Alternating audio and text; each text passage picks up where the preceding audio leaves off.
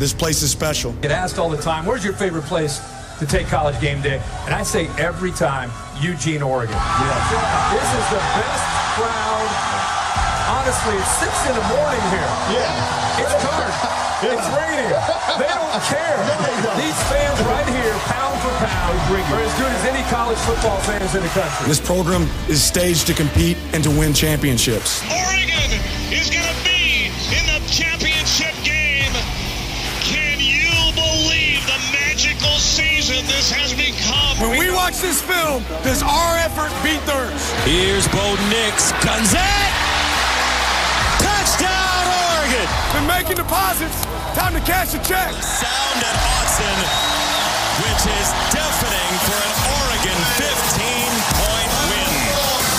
Chip Kelly still does not have a win against his former school, and we say farewell. Man, it feels great to be a Duck. Welcome to the QB11 Show, presented by Scoop Duck, with Doug, Andrew, and J-Hop. Here are the guys with the latest scoop.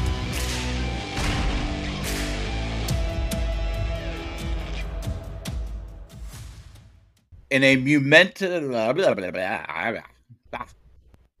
start over. Is that Jabba? I don't know what that was. Okay. Wait, who was the like really ridiculously stupid character in like the first series with the Jar Jar Binks? Yeah, kind of a little Jar Jar-ish. Yeah. Yeah, little Jar Jar there. Yeah, we're not going to put this on the pod. Okay. In what will go down as a monumental and momentous day in college sports, and certainly in Oregon sports history, Oregon and Washington are officially members of the Big Ten Conference, QB. Yeah, isn't that crazy? Yeah, and let's talk about it for the next 40 minutes or so on this emergency pod. I think our 5th podcast of the week, but I love it. There's a lot to talk about. And we have plans to record probably, each of the next 2 days? This is kind of crazy.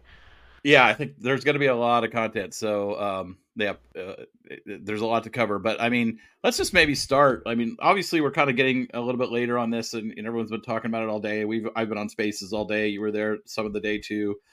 So I don't think we need to go through the blow by blow because everyone's familiar and that's been covered a million places. But I guess maybe let's just start with, obviously, Oregon, Washington, the Pac-10, in the Big Ten, and then quickly followed by the rest of the Four Corner schools joining Colorado in the Big 12. So the Pac conference is down to now just 4 teams: Oregon State, Washington State, Stanford, and Cal. Let's put that on the side. We can come back to the future of those 4 later.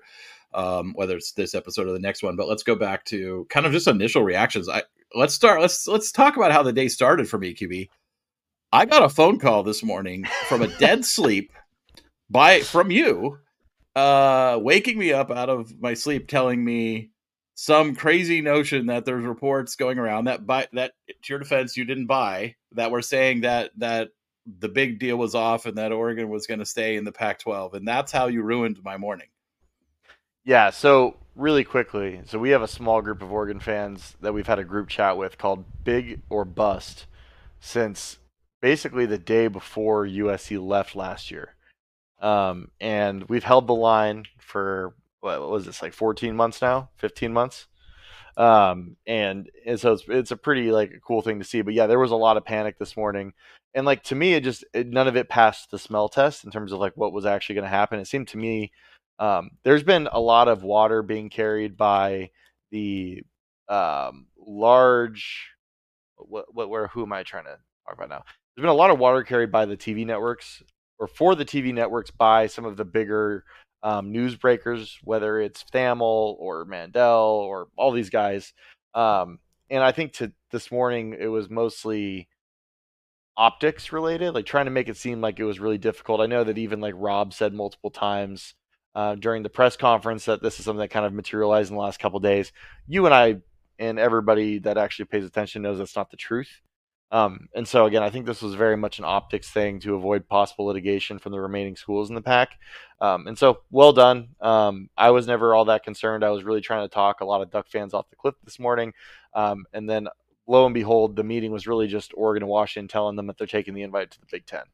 That we kind of expected was coming when we recorded our last episode 2 nights ago. So really, really, really excited, like high level stuff. I mean, I put a tweet out earlier kind of giving my overarching thoughts. Like, to me, this is the biggest thing in the history of the program. I think, like, when you look at kind of all of the effort and money that has been put into the program over the last, basically since 95, so the last 28 years, it's kind of all culminated in this, right? Like, building this national brand that is really attractive to media partners, that is competitive in a national landscape across all sports, and turning little old Oregon, really what was a middle of the road kind of doormat program, into a truly national power. And I think this move cements that into perpetuity, and sets you up for perpetual financial success, now that you're aligned with one of the two big players, that have real, like, permanence and staying power in the college football landscape. Yeah, I would say this is probably the second biggest day in the history of Oregon athletics. I'd say the first one being the day that Phil Knight decided he was going to start investing in that. I think it was after a disastrous bowl loss, way back when, 25 years ago, right? And he just said, "Hey, what do you need to be able to compete?" And obviously his backing and his financial investment didn't just come in a big windfall day one, right? Like, he gave some, wanted to see progress, saw it, gave some more, wanted to see progress, saw it, right? So but that day was the catalyst that led us ultimately to today, right? Because today doesn't happen without that, but it also doesn't happen without everything in between. But also, this is the payoff. This is now here is the moment you've been working for 25 years. Here is the moment to secure your place in the future of college athletics. And that's what we did. That's what Oregon did. Yeah, today was like all of that investment and all that building showing substance, right? Like, showing that it's actually created what you were intending to create. Because you, again, have now cemented yourself in one of the top two, but arguably the most powerful conference in all of college athletics. You're aligned with some of the largest brands. I mean, not some of, like, Ohio State is arguably the largest brand in college football, in college athletics. And again, it just sets you up. Like, there's been, like, when we talk about, like, all of the momentum that's been building behind this Oregon program over the last 25 years, but even if we were to narrow that scope down to since Dan Lanning has been hired, just the investment, everybody in the Oregon administration athletic department is rowing the same direction. I mean, we've gotten really lucky. Like, President Schill went to Northwestern. We're seeing how incompetent that man is. And we hired this awesome new president. We have a fantastic athletic director. We have Phil Knight. I think we have our guy as the head coach for a long time in place right now. And really the only thing that has kind of been a speed bump in this ascent, in this, like, kind of this pull in the direction of becoming a truly elite program, was when USC and UCLA left the conference, and there was that cloud of uncertainty that hung over the program from a recruiting standpoint, from a financial standpoint. And obviously Phil Knight has a lot of money and he can subsidize a lot of things, but that's not something that's sustainable forever. And so now the biggest objection that we've been facing on the recruiting trail, when we've been going in head-to-head battles against these programs that, like a USC who was already in the Big Ten, and Ohio State and Michigan, or some of the schools that are in the SEC, was, well, Oregon could end up in the Mountain West, blah, blah, blah. Like, again, we all knew it was bullshit, and we all knew it was just propaganda to help on the trail. But now it's a useless bullet, right? In fact, I think it's undermined the credibility of some staffs around the country, when you consider, like, where Oregon is now, right? And this massive contract, this unprecedented contract that Dan Lanning has, the proverbial landing strip has cleared, and Oregon is now ascended to, like, truly a top 15 program sustainably going into the future in all of college athletics, specifically college football. That's what we care about. But now with the financing, you still have Phil, you still have all that of this incredible booster support. Division Street is undoubtedly one of, if not the best NIL collective in all of college football. You have your guy locked up a head coach for the foreseeable future. Him and his family are committed to the town and the area. You now are going to have the finances to ward off anyone who really comes. Like, the list of jobs better than Oregon in college football has now shrunk substantially. And to me, it's just it's a vindicating moment, and it's a really, really important day that I think we're going to look back on in 3 to 5 to 10 to 15 years and say, this is when Oregon cemented itself. We've watched the rise. We've watched Oregon compete at a high level. Now Oregon is there to stay for however long college football exists in this format. No, I mean, you're absolutely right. And I mean, we talked a lot about, we all on our last show, right? We talked a lot about what this will mean for Oregon and all of those things. So we don't need to repeat ourselves. I thought the way you just captured that, it was really, really well. And go back and listen to our last show if you want to hear even more about what this could mean, right? We were saying what this could mean, what this might mean. And now it does mean. I just want to talk about one of the things that was already known, but became jarringly and glaringly clear to me today was the difference between having a real conference network that covers the conference versus having what we've had for the last 12 years. The Big Ten network was basically all day live coverage from their network studios with their network anchors and analysts and everybody else streaming in and out, talking about this move all day long, tweeting out stats about Oregon's national championship lists by sport, over history, right? Which number is almost 30, tweeting out Oregon's football, accomplishments, compared to the rest of college football over the last, 2 decades, right? I mean, it's just oh my God, this is what a real conference looks like and what a real conference network looks like. And it's the contrast is so glaring. Oh yeah, it's incredible, right? Like when you think, and that's why I think I don't even think a lot of Oregon fans realize what this is going to do for the brand. Like we already, Bruce Feldman said it earlier today on the Audible podcast. He talked about how, Oregon, you talk about those 4 million plus games, and that's the big ticket for the Big Ten. When Oregon matches up with Penn State or Michigan or USC or Ohio State or in a lot of these big programs, and I actually think that this is going to elevate the Oregon-Washington rivalry even more. I think the viewership, just because of the quality of brand that we're going to play on a week-to-week basis, is going to be so much better. And then you think about the time slots that are being provided by this media deal. I mean, we went from the dumps and the poverty of college football to truly the riches. We have just come into generational wealth. Especially with what that coverage was about to look like. So let's just run down the Big Ten coverage. Obviously, you and I probably know what their contract looks like and their media deal looks like from a TV partner and time slot standpoint, but a lot of our listeners might. So I'll just capture it real quick. So the Big Ten a year or so ago signed a new agreement with three different network partners.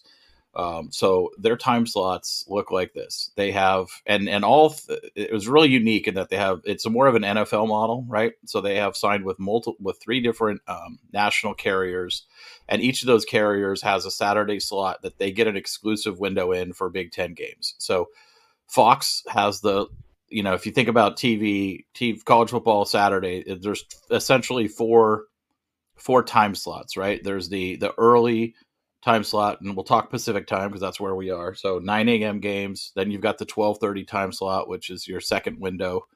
And then you've got the third window, which is kind of, primetime East Coast in Oregon, 4 to 5 window, right? Kickoffs between 4 to 5. And then you've got that fourth window, late night window that we're also familiar with out here in the West. So the Big Ten, Fox owns the rights to televise games at the 9 a.m. slot, the big noon kickoff, right? Oregon played in this time slot when we went to Ohio State a couple of years ago, the big noon kickoff game. So that's the 9 a.m. game.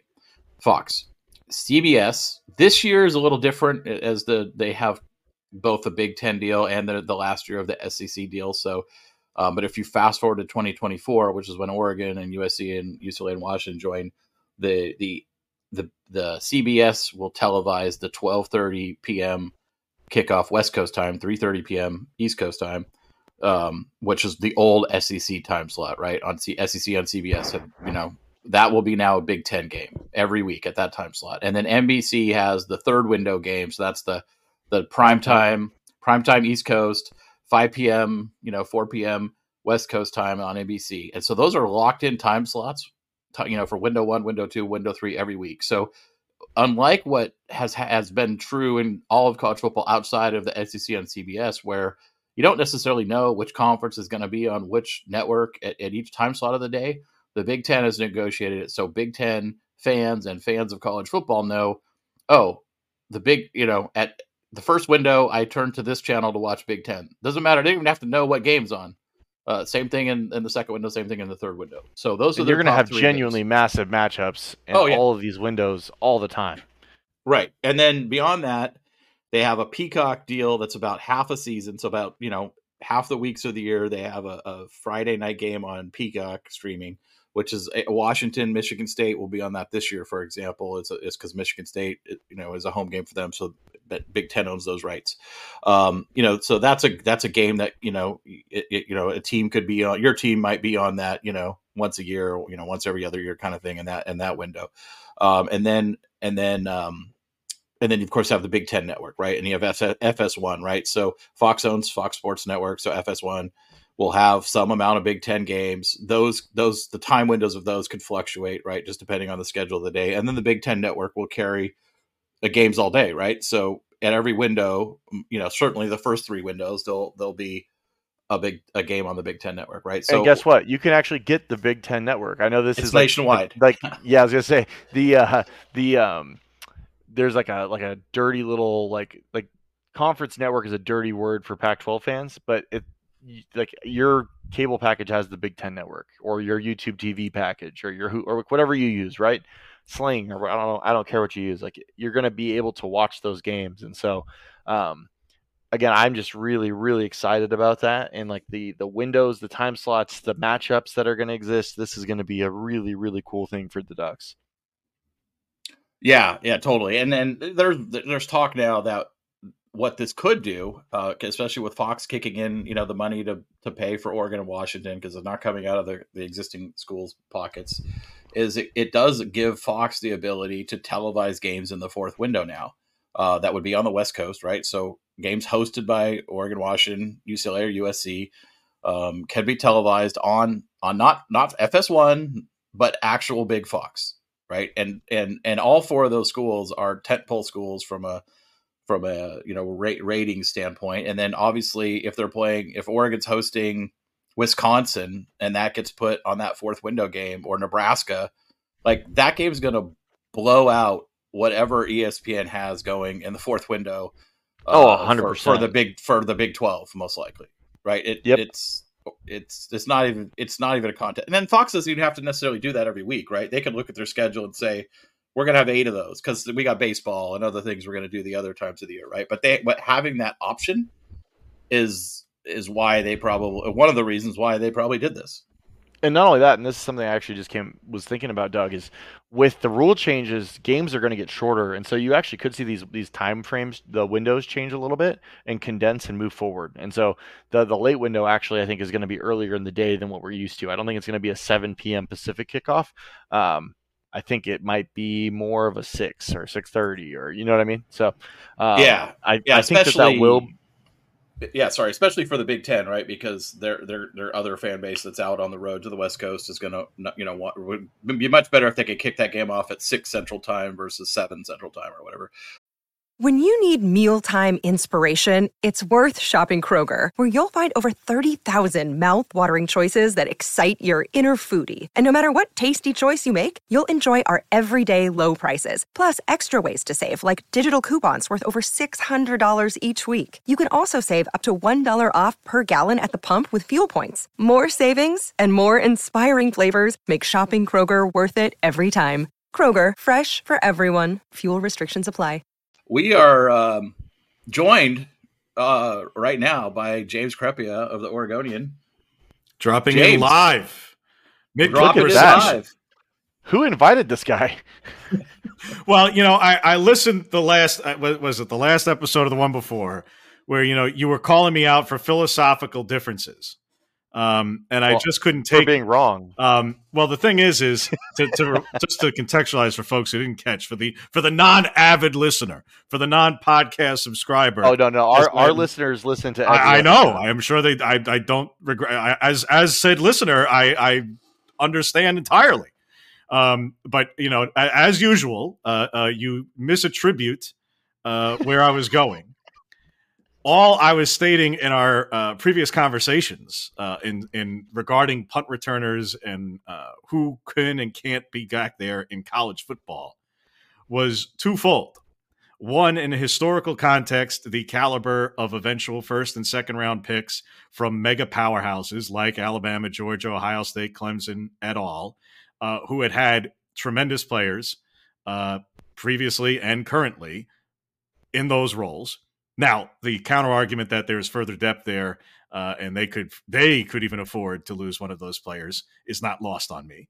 But the ultimate thing, so you get where I was going. Yes, but ultimately the big part was I was expressing the Belichickian position, which you did not relay in the podcast. So this is why I am contextualizing that.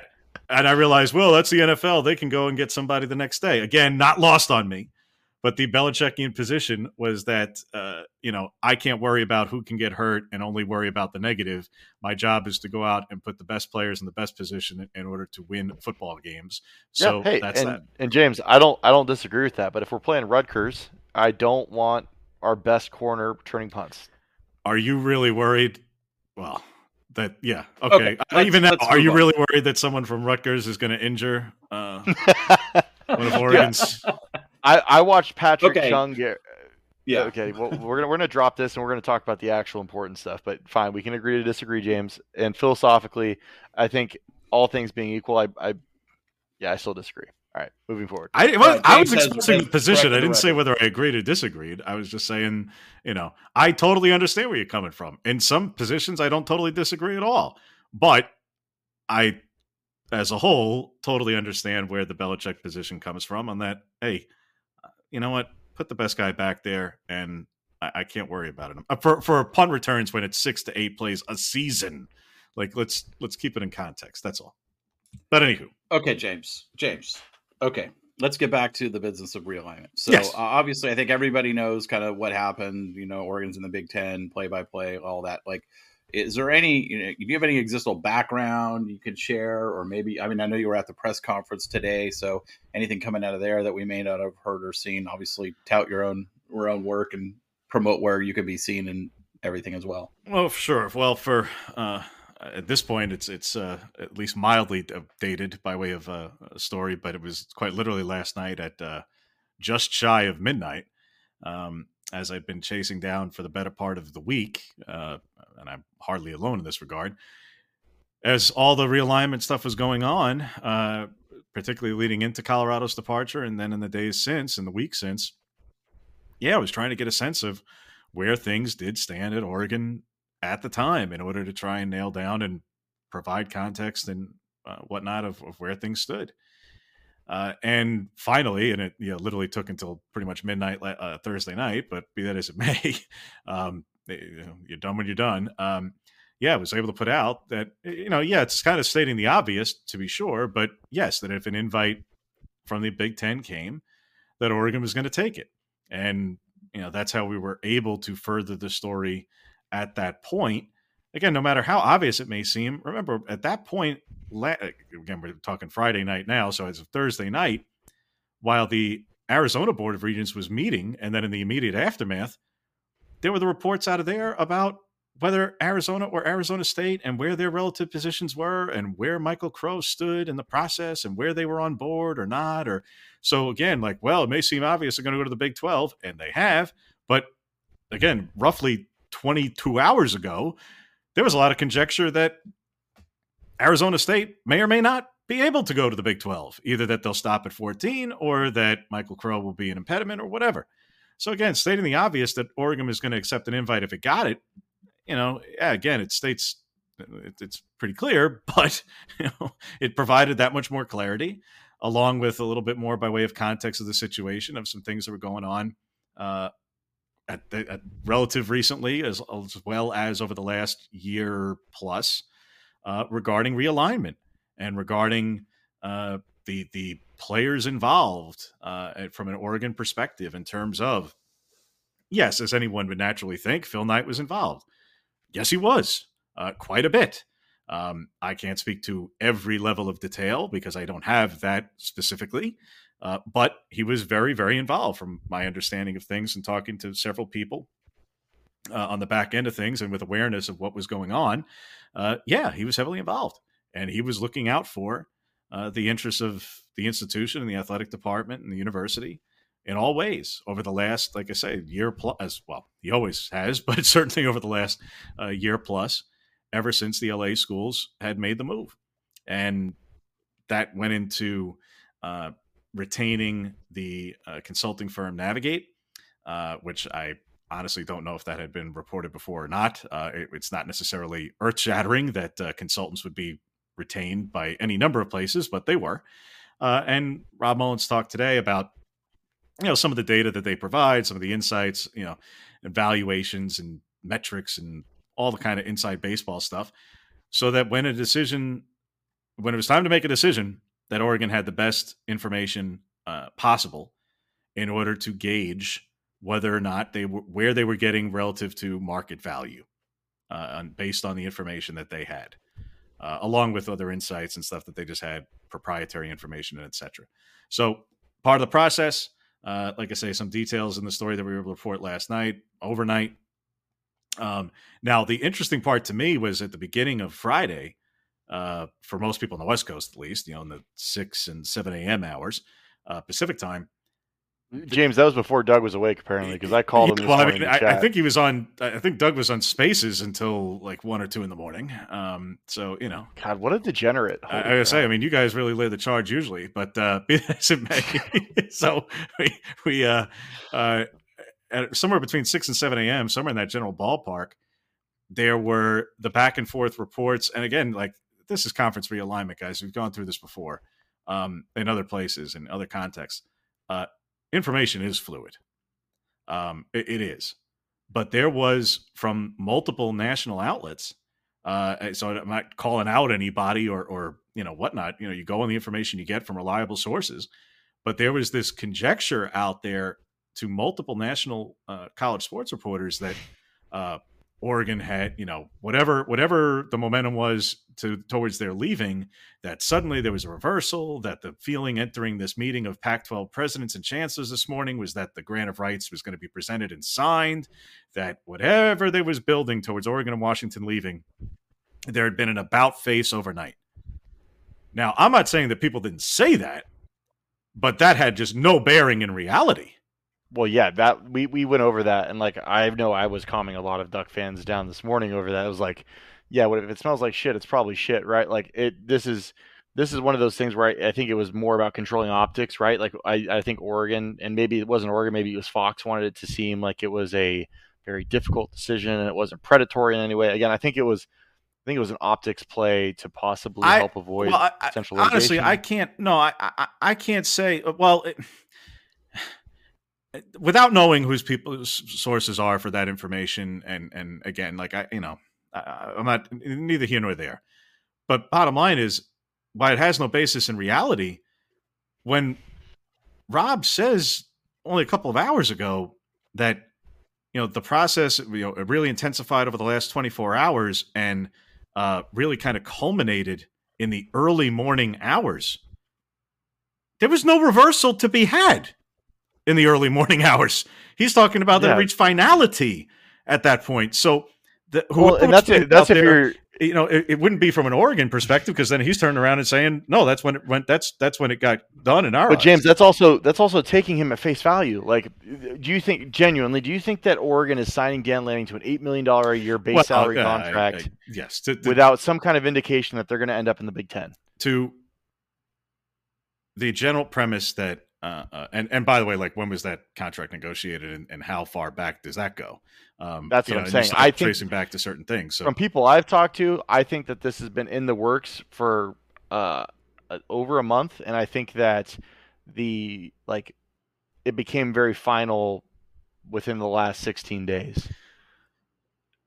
I wouldn't have reason to doubt that to some degree because, to your point, as many people pointed out over the last week plus, that, would you really institutionally sign and negotiate such a deal? And if you're damn, would you agree to such a deal without, profound confidence that things are going to reach where they got? And that's why I was able to report last night and talking to multiple people over the course of the last week, albeit after Dan's contract got done, that there was this quiet confidence from people because people didn't want to be declarative and get in front of it in that way and be too presumptive and whatnot. This is obviously a massive occasion.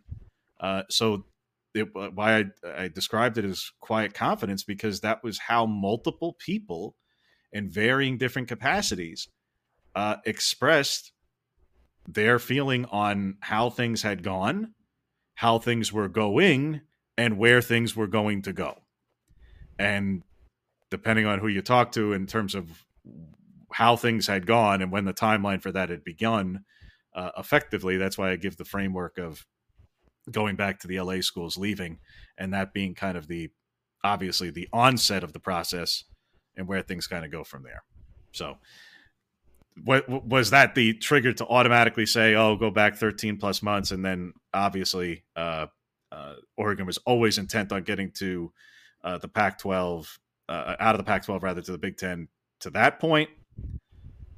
I mean, who wouldn't? It's an aspirational goal, but I don't doubt the genuine nature of higher ups at Oregon combined with across the Pac-12, in that I do genuinely believe that a whole lot of people in this league, or what was this league,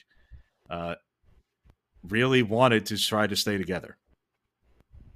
Yeah, I think that is apparent. That if you followed this at all, that if there was such a deal, because ultimately, how it basically comes down to how cynical do you want to be at any level, and any fan can have that to whatever degree. Oregon fans can have that and say we were always going to get there. Now that you know where the road ends, and opposing fans who were jaded and ticked off at you for the way things went will say, oh, well, you always knew, you were always being superficial about it and disingenuous, and it was all in bad faith and whatever. All right, well, that's whatever.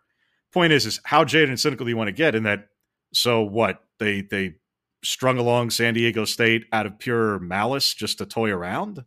I mean, how many different accomplices were involved here? I don't think that's true. That's why I said, I think there was a genuine effort on everyone's part, to try to come up with something that would work, and I would include Oregon in that. But simultaneously, particularly over the last several months, as it became increasingly apparent that things were not good, that everyone started also planning, for Plan A and Plan B and Plan C and contingencies that they need to plan to take care of themselves. And here's the deal: it was no secret that Oregon wanted to be in the Big Ten from the beginning, right? Now, whether or not we were going to be able to come in at full members, there's a lot of things that were going on as full members. There's a lot of things that went with that. But I think that what ultimately caused this was the uncertainty in the fact that Oregon was unwilling to commit to long-term vision of the conference, right? Oregon and Washington, whether it was now or 2030, we're going to be leaving, right? And I think that's what ended up moving Colorado. I think that's what ended up moving Arizona. And I think that really that's what caused the demise of the conference, is as much as from a philosophical standpoint, we would have loved to keep the band together and keep doing our thing out here. Realistically, what was in the best interest of the program was Oregon always being in a position to remain flexible and move when the time was right. And so the conference was doomed based on that, right? Because it was paradoxical to think that Oregon was committed to the conference, but also hiring consultant firms to give themselves the best idea of what kind of leverage they would have in a negotiation with the Big Ten. Yeah, and ultimately, look, I mean, if there was a deal to be had that was worthwhile for the 10 members that were still left, if there really was a deal worth it at any point over the last year, and we can all go back and revisit during the exclusive negotiating window of roughly a year to about the Big 12 deal, before Yormark jumped in front of them and every which other thing, that there are a lot of different exit ramps off this thing that could have been taken that ultimately, you ran into a dead end eventually. But that's why I say, like, I don't think that taking the most jaded approach that, like, ever since the LA schools left, Oregon and Washington were always motivated to go to the Big Ten and doing everything in bad faith or something. Like, no, I don't believe that at all, because one, because I have no reason to believe that, and two, because I'm a pretty cynical guy, but quite honestly, but I don't believe that, because, like I say, the sheer volume of other people who got roped in and institutions who got roped in and people who really elsewhere, like Mark Harlan at Utah, who I am sure was quite let down over the last week and a half, 2 weeks, by how things went. Not saying that they're not ultimately happy that with their opportunity going forward in the Big 12, but that they really did want to try and stick together, and that Utah was the shining 100%. Example of how conference realignment could work for an institution, that not everything's doom and gloom and terrible and you're going to be less competitive, that they were the shining light of, like, you can do this and be successful. And they had been in multiple sports. Like, I thought they really genuinely wanted to stay. And I had talked to multiple ADs during basketball season while I was traveling, covering Oregon. I was trying to maximize those opportunities and put in some time with ADs. And Mark was one of them. Rick George is one of them. Dave Hickey was one of them. And talked to multiple ADs along the way. And like I say, like, in those conversations, getting perspective on any number of issues within the league. And these were pretty lengthy conversations. And yeah, people were talking about, we want to know numbers. We want to hear about linear. 100% streaming is not going to work. Right. But no one was like, hey, we know where this is going to head. Like, we're looking for the best deal for now, but 5-6 years from now, we're just going to be doing this again. And we know that some people are going to break away. Nobody said that. Nobody said that. Can I move over to the financials real quick? Sure. Yeah, I mean, I know we probably have about 10 more minutes here before. Well, I mean, you guys can go beyond what I say. I mean, that's not a problem at all. Okay. But I think I really want to be here for the financial talk. Yeah, no, I wanted to get to that. So, I mean, obviously, James, the 30 million number was reported. First of all, we were hearing 35 to 40, and then the 30 million number seemed to be the more recent reporting. 30 million, and then with an extra million per year for the length of the deal, which would be 6 years in Oregon's case. That's an average of 32.5, which is slightly higher than the Big 12 number. Starts a year earlier, ends a year earlier. Is that, in your understanding, is that number accurate? So the number that the new president stated, and again, because of the way the press conference was, it was not really conducive to attempting to get further clarification, but we've got some time to sort this out, to say the least.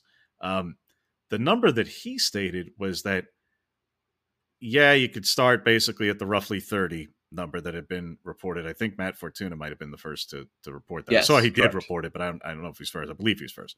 And that it would go up $1 million a year, and that the Big Ten would allow for up to 10 million of future payments to be taken in advance and basically credited going forward if need be. Which is probably a much bigger deal for Washington than for Oregon, yes. But the number that the new president claimed was that over what he said was over the 10 years of the deal, which in and of itself brings up certain questions. But a lot of questions. Let's put that aside on for a deal that lasts 6 years. Yeah. Let's just put that framework aside for a second. Over that, that they believe they'll average either approximately or just over 50.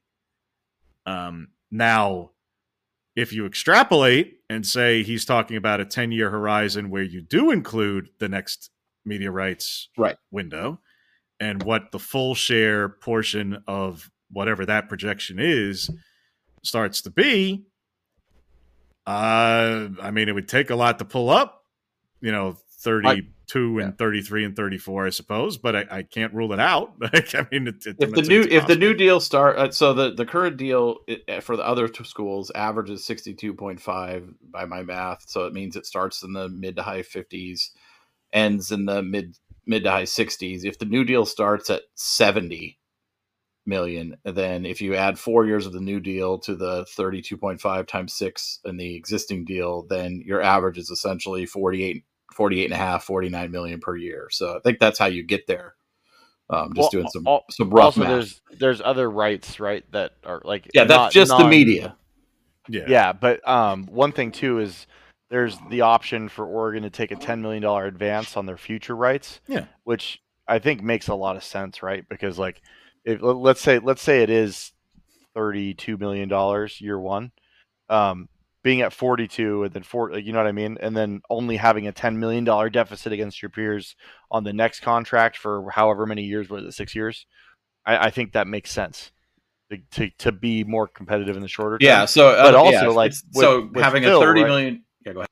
What I was going to say with Phil, like now that you have, like, you know, when you're going to be a full member. So like if you need to subsidize a gap, you know, it's a short-term fix for boosters. Yeah, I mean, ultimately taking that advance whenever if you chose to do it, and I don't think that's really something Oregon's going to necessarily have to pursue for the reasons you just outlined. You're just paying yourself off in the future. So like you still eventually you have to basically make up for the difference. If you take 10 million from what you're supposed to get 1, 2, 3 years from now, you're just going to get less that number when the time comes. So one way or another, you're subsidizing a gap. Either way, basically from a math standpoint, compared to your peers, if you don't take the loan, you're 25 to 30 million less than your peers for the first 6 years, and then even beyond. If you do take the 10 million per year, you're at 20 million deficit in the first 6 years and 10 million deficit for the next 4 or 6 or however long it takes you to pay it off. So to me, like either way, the athletic department's going to be operating with much more cash than it's used to in the short term. And then let's say they don't take the loan in the long term. I mean, who knows what that media deal is going to look like in 2030. Yeah.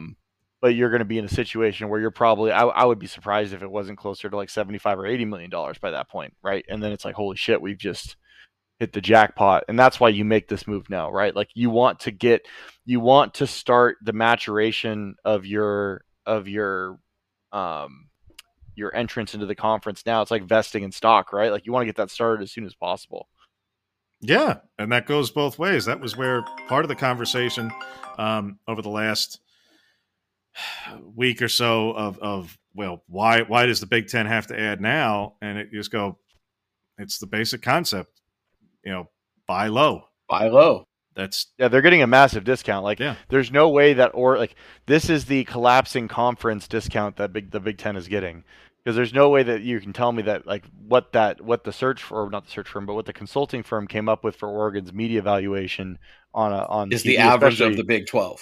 Yeah, that's not that's not the case. So that's why you do this now. It makes sense for both parties to do this now for that reason, right? Because Oregon vests sooner, becomes a full member. Because even if this had waited till 2030, Oregon wasn't going to be a full member in that media deal either. I don't think that there was any situation where Oregon was coming in as a full member. So just doing this now, ripping off the Band-Aid, makes the most sense. Yeah, and to say nothing of obviously whatever the difference is going to be with whether it was this version of the Pac-12 deal, a different version, or really just about anything else they were going to come up with. I don't think that, I mean, substantively, I don't think that there was any deal that was actually going to make, if it was going to make more money, it would have been marginal. And then when you factor for the long-term appreciation of the Big Ten membership, it's not close. Oh, no. Yeah, that absolutely. Yes, there was the long-term upside is unmatched. And that yeah, and in the short term, at the worst case, you're revenue neutral. And there's also no guarantee that in 2030 rolls around that Oregon would have gotten an invite, right? Like, I think that striking now while the iron's hot, because I don't know. My concern with this is being on a 100% streaming deal with Apple. What would that do to the value of Oregon's media rights over the next 6 years? Like, to me, that is not that would have been a massive gamble. And so again, I'm going to sleep so well tonight knowing that this is done. Like, it's done. The future is cemented in a lot of ways. Again, like I'm not really worried about Oregon having a deficit in terms of media revenues against Illinois or Rutgers or Maryland or any of these teams, frankly. In the short term, not even really USC or UCLA. There's plenty of money flowing through the athletic department as is. And the investment, I think, from boosters is only going to be I think boosters are going to be more excited to give money now, considering the future of the program being so stable. Give money, spend on tickets, spend on any number of things. Update stadiums. It's the quality of the games are going to just be so much better. Well, yeah, I mean, like when you think that's what I'm going to be interested to see, and this is something we could have James on for a whole nother episode about, is like just kind of having some fun talking about the future. But I think that this is going to raise Oregon's average viewership on a weekly basis by over 1 million. Absolutely. I mean, I think what we're going to find out is Oregon's brand actually is that much bigger than people realize, because it's just been getting watered down by playing all these shitty little brands in the Pac-12 on a weekly basis. When you're bringing 85% of the viewership in some of these games, like assuming for the Big Ten, where you might be bringing 45. I mean, assuming for the sake of argument, I mean, Washington is still Washington, but just assuming for the sake of argument, just for fun, that the Big Ten goes to a 1-8 scheduling format, just for argument's sake. Makes the most sense. It makes the most sense, but but sense doesn't necessarily rule the day all the time. But let's just for convenience of the conversation. All right, well, Washington's Washington, but you're going to get one of the LAs, you're going to get one of the Michigans, assuming based on some premise of geography, you may get either Ohio State or Penn State. So, and from there, et cetera, et cetera. So, so that's 4 home games, Nebraska. Right. So, point is like, so in a given year, you're either hosting or traveling to Washington. You're either hosting or traveling to one of the LA schools. You're either hosting or traveling to Ohio State or Penn State. You're either hosting or traveling to a Michigan or Michigan State. You're either hosting or traveling to an Indiana or Purdue. You're either hosting or traveling to a Maryland or Wisconsin or Minnesota, or Nebraska or Iowa. So the point is like you compare like what is the worst case scenario of a home game schedule, and you compare that up against quite literally the best case scenario of what the home game offered. And I would think it has to be, to your point, QB, like from a pure viewing standpoint where it's all games regardless. I mean, you got to be kidding. Yeah. So just to add another context on that, the 2020 COVID season was going to be the best home schedule probably in the history of Oregon football. Without question. It would have featured Ohio State, USC, and Washington as the 3 pillars of that home slate. Along with the North Dakota State game that was going to be sold out. Yeah. So that of course didn't happen. But everything you just described would be better than that schedule. And that would have been the best schedule in Oregon history. Yep, 100%. And I think I was talking to Doug about this, and I'd be interested to get your take on this, James. I actually think that the Oregon-Washington, I think that being in the Big Ten is going to actually help the Oregon-Washington rivalry from a viership standpoint. I think it's going to drive more intrigue. I think it's kind of a little secret still, just because of the way that the Pac-12 has been marketed. Yeah, I think in the Big Ten that rivalry will actually flourish more from a viewership standpoint and help both brands. I agree, because again, yes, there's plenty of years where it's been on ABC. I'm not going to act like it hasn't. But you're either going to put that, well, it won't be Big Noon because that'll be 9 a.m., but you could be looking at on CBS. Yeah. You could be looking at that on NBC Primetime. How are you going to compare those windows in the years that game is played then? Or when they play USC in one of those windows, or when they play Ohio State in one of those windows, or Michigan, or Wisconsin, or whoever. How can you possibly compare the opportunity to play in the new CBS Big Ten window in those markets with that population concentration compared to any conference Pac-12 game? Well, not only that, but when you think about like if it's a meaningful game too, right? Because if it's playing in that window, it's likely a meaningful game, right? But when you're comparing the intrigue to much larger fan bases on a much larger scale, where the Big Ten is essentially, like, in my opinion, their media deal is way better than the SEC's, because they've essentially monopolized the best windows in college football. From a media partner standpoint with CBS, NBC, and Fox. 3 networks. Yeah, the CBS part is the make or break. I mean, that's the humongous one from a conference level, because it's the standalone window. Yeah, that's the. Yep. Go ahead, QB. Finish your thought. But no, I was just gonna say, like, I think that the Big Ten has done a fantastic job in structuring that deal, that they've basically monopolized the 3 biggest network windows. And so, I think that's going to drive additional viewership from parts of the country that might not have had the same intrigue in West Coast games. Yeah, these massive Big Ten fan bases are not just going to watch Oregon when their team is playing Oregon. They're now competing against Oregon for, so they're going to watch just like they watch the other Big Ten teams, when after their game's over or before their game starts, they're going to tune in to watch the games that Oregon's involved in too. Yes, exactly. So I think I think that this has like an exponential aspect to it. Again, I'm not saying that Oregon's going to pull 6 million viewers a game like Ohio State does, but I can see a world very easily where Oregon is well into averaging close to 3 million viewers a game, regardless of opponent in Big Ten play.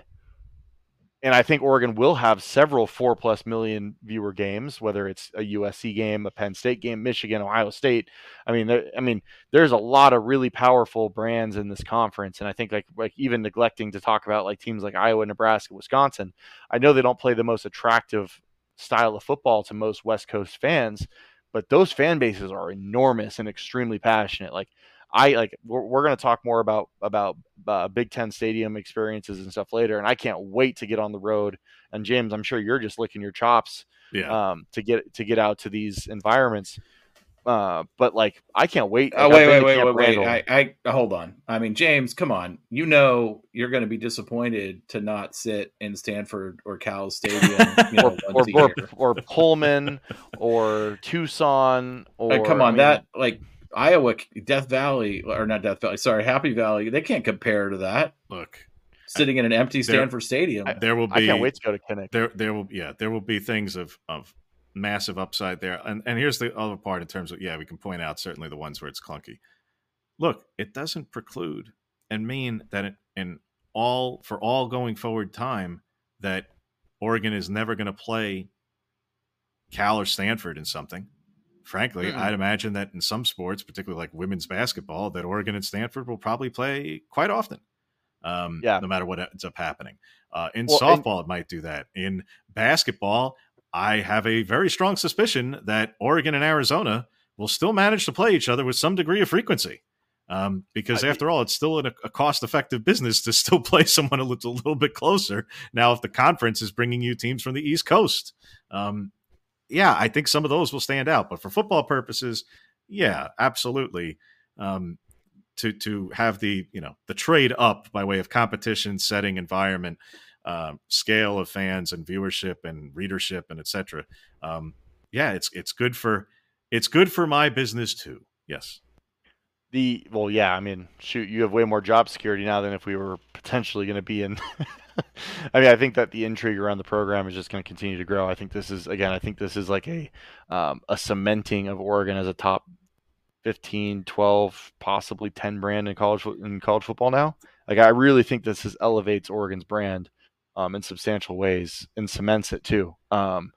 But besides that point, you had already mentioned, I saw a tweet the other day from you about like kind of what this does to Oregon's non-conference schedule over the next years with Michigan State obviously no longer going to be on the schedule. We can't play FCS teams anymore. I think that there's going to be a lot of opportunity for Oregon to schedule teams from the former Pac-12 in some of those non-con windows, and I think that they'll be incentivized to do so.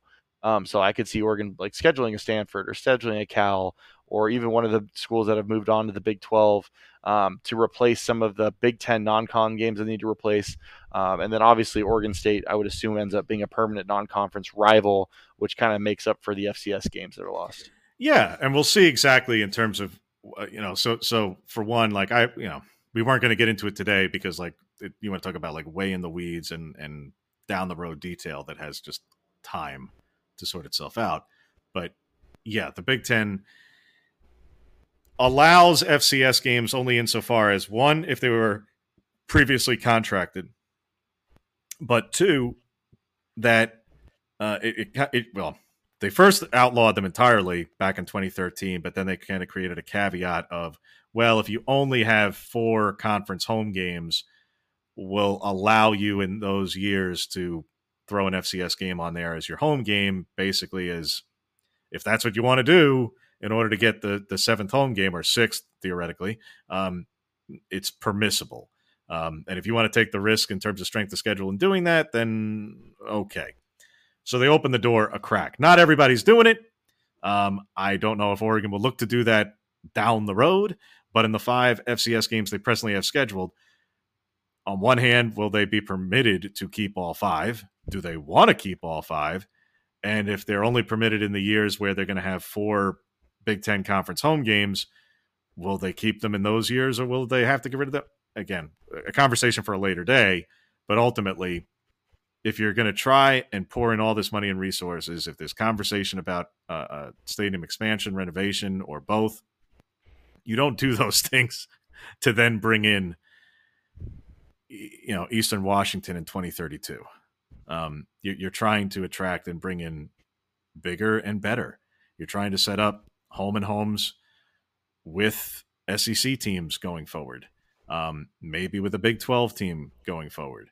And then I think that's kind of how this manifests. Like, you have a group of 5, you have Oregon State. Well, Oregon State might be your perpetual group of 5. With that bombshell, I'm going to hop off. You guys can keep going. I'm just going to mute and leave my computer on so that this uploads, Doug. And then, James, we will obviously touch base here soon. For sure. Good catching up with you as always. Another day is here, and you're ready for it. What to wear? Check. Breakfast, lunch, and dinner? Check. Planning for what's next and how to save for it? That's where Bank of America can help. For your financial to-dos, Bank of America has experts ready to help get you closer to your goals. Get started at one of our local financial centers or 24/7 in our mobile banking app. Find a location near you at bankofamerica.com/talktous. What would you like the power to do? Mobile banking requires downloading the app and is only available for select devices. Message and data rates may apply. Bank of America NA, member FDIC. Yep. Have a good one, guys. And thank you. For sure, we'll keep it going here for a couple of minutes, but I've got to run as well coming up here. But we can go for another couple of minutes for folks.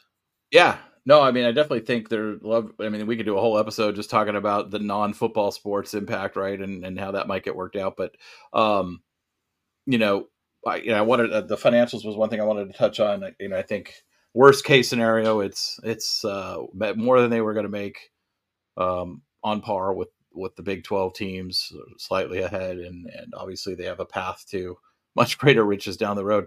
Anything else you want to touch on? I texted you this, I think, during the hilarious board of trustees meeting with the chair, from the golf course and everything. And I think the president slipped up at one point, and at least I assume it's a slip up, and said being on ESPN along with the other networks. Yeah, that was that's yes. Yes. So in terms of quoting that line, when he said, our alums are excited because they're going to be able, to see our games on our linear platforms, we're going to be on, and he rattled off, network after network. Again, because of the setting, because it's a board of trustees meeting, and there's no opportunity for non-participants to interject, nor in that exact setting would it be appropriate to do so.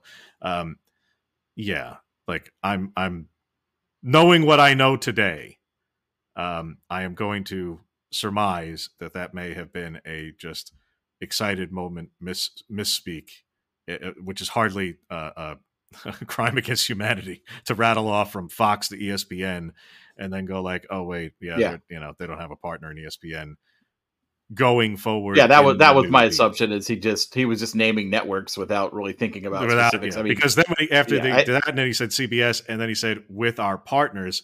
I think he was trying to remember NBC Peacock, and then just said, "Oh, with our partners." So be that as it may, based on what we know today, read into that, ESPN, don't jump, don't fly off the handle about it. The guy was getting excited, literally was getting excited and talking about the excitement that people were having. And I think that beyond the news of the day, again, for those who didn't watch or will go back and watch the YouTube version of the entirety of the Board of Trustees meeting, I think Oregon fans really should.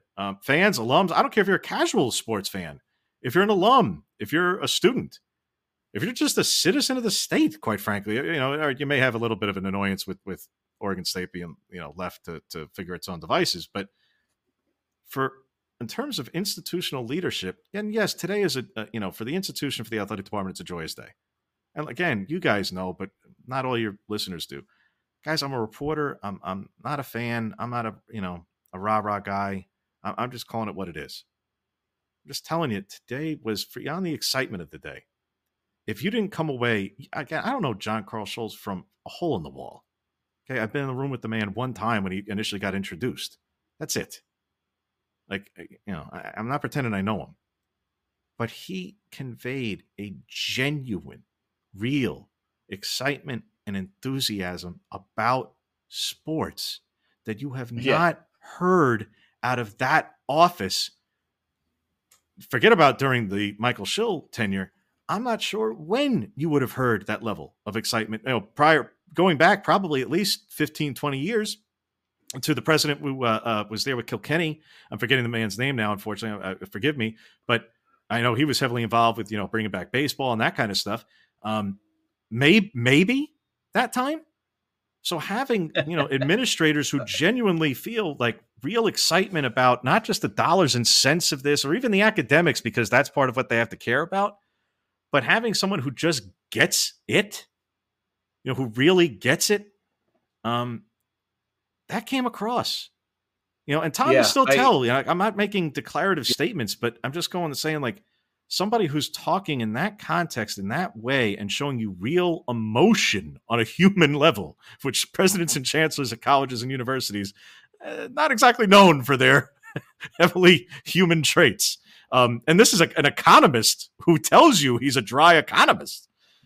He conveyed emotion to you that you just hadn't seen from that office in a long time. Yeah, I met Schill a couple times at like some tailgates at some away games, and I came away, similarly unimpressed with him, at least from a sports standpoint. I don't know how he runs the university, nor frankly do I care. And from the standpoint of Scholes, now that he's landed this ship from an athletic standpoint, like in his entire tenure, no matter whether it's a year or 20, there won't be as momentous of a moment and a decision and an inflection point for Oregon athletics. So from an athletic standpoint, like whatever, as long as you don't run the university into the ground, right? So I compared that or I will compare that contrast between what you just said and what you just described to something I said earlier before you jumped on, which was watching a real, live, actual, factual, bona fide conference network coverage the events of today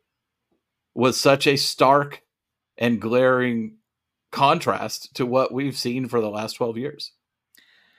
And I even haven't had the occasion yet to act, because of the way things were unfurling over the day. I just have not had the chance. Even in the background, when I normally do have the TV on in the background on silent, but just for, hey, turn over my shoulder. And if something's on, I quickly, turn the volume up or something. And frankly, it's usually not sports channels, but whatever. But because of everything that was going on today, I just did not even have the opportunity and occasion. You'll have to take my word for it then. But even like going one step less than that, even just comparing the activity on the Big Ten Conference and Big Ten Network Twitter accounts today and the way that they were promoting it, it's like it's night and day. Yeah. And some of that is, like I say, some of that stuff is the low-hanging fruit. Some of that stuff is just basic infrastructure. It's not a matter of just, well, they have more money, so they do it better. You can have a lot of money. No. You can spend a lot of money, and it could be done so unwisely that it doesn't make a difference. No, there are professional operations. The Big Ten Network is a professional operation. The SEC Network is a professional operation. They both do really, really good work. And their league offices and their league communications people do really good work in championing their brands, their schools, their message, and promoting it. And good on them. And look, now you're a part of it going forward, and you hope to. Yeah, I know. By the way, they're in 73 million households and will be available to anyone, any Oregon fan, to be able to get relatively easily. And that's some of the biggest stuff going forward. And obviously, we'll get into football scheduling and what that means and what the impact will be, and where resources rank and where recruiting budgets rank and where travel budgets rank, and any number of things on for football, for men's and women's basketball, for, again, every team sport, baseball, softball. Like I say, again, football is going to generate all the attention, and because it generates the most money, and as it should. But the volume, go back to, heck, how the men's basketball season ended for Oregon against Wisconsin. Yes, in the NIT. But talk about where, yes, Dana got all upset because, how the team played and ultimately the low attendance. Do you think attendance is going to be as big a problem when you're hosting Purdue or Iowa or Ohio State or Wisconsin in a given season? I mean, it's certainly going to be a lot better. Certainly going to be a lot better. Come on. The ticket demand for when Cal or Stanford or when USC was bad, when Utah pretty much the entire time, when Wazoo, when those teams are coming in, you got to be kidding. Yeah, it was easy to show up when the LA schools showed up, when Arizona was good and they showed up. No question. Colorado certainly at different points. Oregon State by default, sure. And they could still be there in non-conference play. But you're going to get a taste of it when Michigan comes in on the Saturday, the day after the Pac-12 football championship game. Because you're finally going to get the return trip after many years. That'll be just, part one. Then, in basketball, you're going to be playing everyone in the league, and you're either going to be playing, half the league will be playing at home, half the league will be playing on the road, I would imagine. And a few you'll have home and homes. Probably Washington being one of them, quite frankly. And maybe the LA schools, I suppose, depending on what kind of volume of league games they play. And you're going to do that for both men's and women's basketball. That's humongous. And in baseball and softball, with where Oregon is and where their resources are and where they were already at competitively, they are already at or ahead of damn near everyone in the Big Ten today in those sports.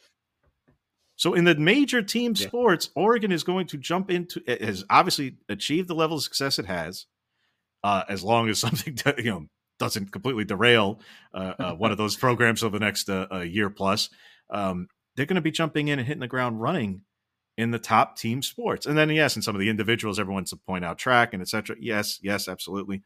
And golf and tennis has a higher degree of fluctuation just on individual performance, but obviously they've had some success there as well. So, and lacrosse, as a sport, or soccer is a sport that Oregon has that, from a regionality standpoint, not saying the Pac-12 doesn't have success, but regionality of lacrosse far greater in the Northeast portion of the United States and Midwest than it is.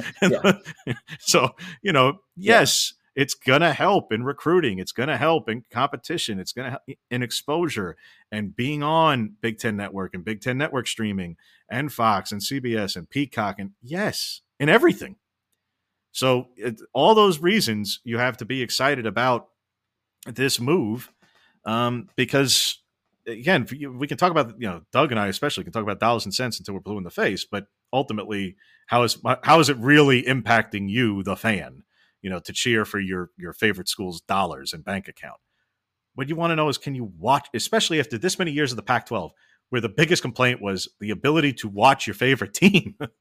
Yeah, totally. You couldn't watch them regularly. You had a very hard time watching them. And when you could watch them, the caliber of the broadcast was brutal. Here's the other thing, and going to a league where it's now Fox and all the other partners. You don't have to worry about the ESPN West Coast production truck anymore. The 480i truck showing up for the game. That's no longer going to be a thing that you ever have to worry about, maybe ever again. Hey, maybe someone can get some TV production equipment on the cheap here in the next 12 months. I can't imagine who might be a seller in that regard. James, we'll call this one an episode. We'll definitely have you back soon to talk about all the other layers of this coming down the pipe. I'm sure you've got some stories to file and whatnot. Oh, just a few. Tell our listeners where they can find you. Well, obviously, again, for many of them, I'm sure, who are obviously in state, and for fans who from out of state who just come to find Ducks news and all the different sports from the Oregonian. For those who pick up the print product, thanks so much for doing that and keep doing so. And for those who do the e-newspaper and all that, that's great. But for those in the digital world, the easiest way is on OregonLive.com and OregonLive.com/Ducks to make it a very quick and direct means of finding everything Ducks. For, like I say, every sport, everything imaginable. So that's where everything is. Myself and Bill Oram in particular, and the rest of our colleagues for the Oregonian. Yes, we'll have wall-to-wall coverage of all things with realignment and moving to the Big Ten and where that all ranks. And by the way, today was day 3 of fall camp And I promise we will get back to lots of football on the field for the next. That's 4 weeks. That's almost one of the most exciting parts about all of this is I mean, how many people I can stop following now on social media, and the fact that now I don't have to record 7 podcasts a week about realignment. I can, we can start talking about football. This is amazing. Doug was following every version of the Pac-12, the Big 12 Twitterati. And it probably has a level of reliability rating for every single one of them. I have no in my doubt. Spreadsheets, James. I'm sure MH Ver and what is it, Greg Swaim and whoever else, and who's spoken into the existence. sad part is, like, even the people are discredited, you still peek in and read them because you just can't help yourself. Hey, look, you know what? Or at least I can't. The difference. You got to appreciate the beauty and the passion of it all. You don't have this in pro sport. Even with team relocation, you don't have this in pro sport. This is just a unique phenomenon. No matter how you feel about realignment or any of that, the lunacy of it for now, like 3 years running, the lunacy of it all is only something you experience in college sports. And then all these like I say, players in the proverbial information field it's been amusing. Yeah, you said 3 summers running, and James, my question is, do we get a break next summer, or is it Florida State action? I am not going down the rabbit hole we were in the Spaces yesterday, today, tomorrow, and we will. No, we're not going there. We'll call it a night there on that. But yeah. So let's not go down the rabbit hole of grant of rights and legalese at this hour. But certainly something to revisit in the future for sure. Yeah, James, thanks again so much. All you out listening, thank you so much. We'll be back in a couple of days with our next episode. We're going to take some listener questions, so if you tweet those at us or DM them to us at QB11 Show on Twitter, we will get those on the show. Thanks, James.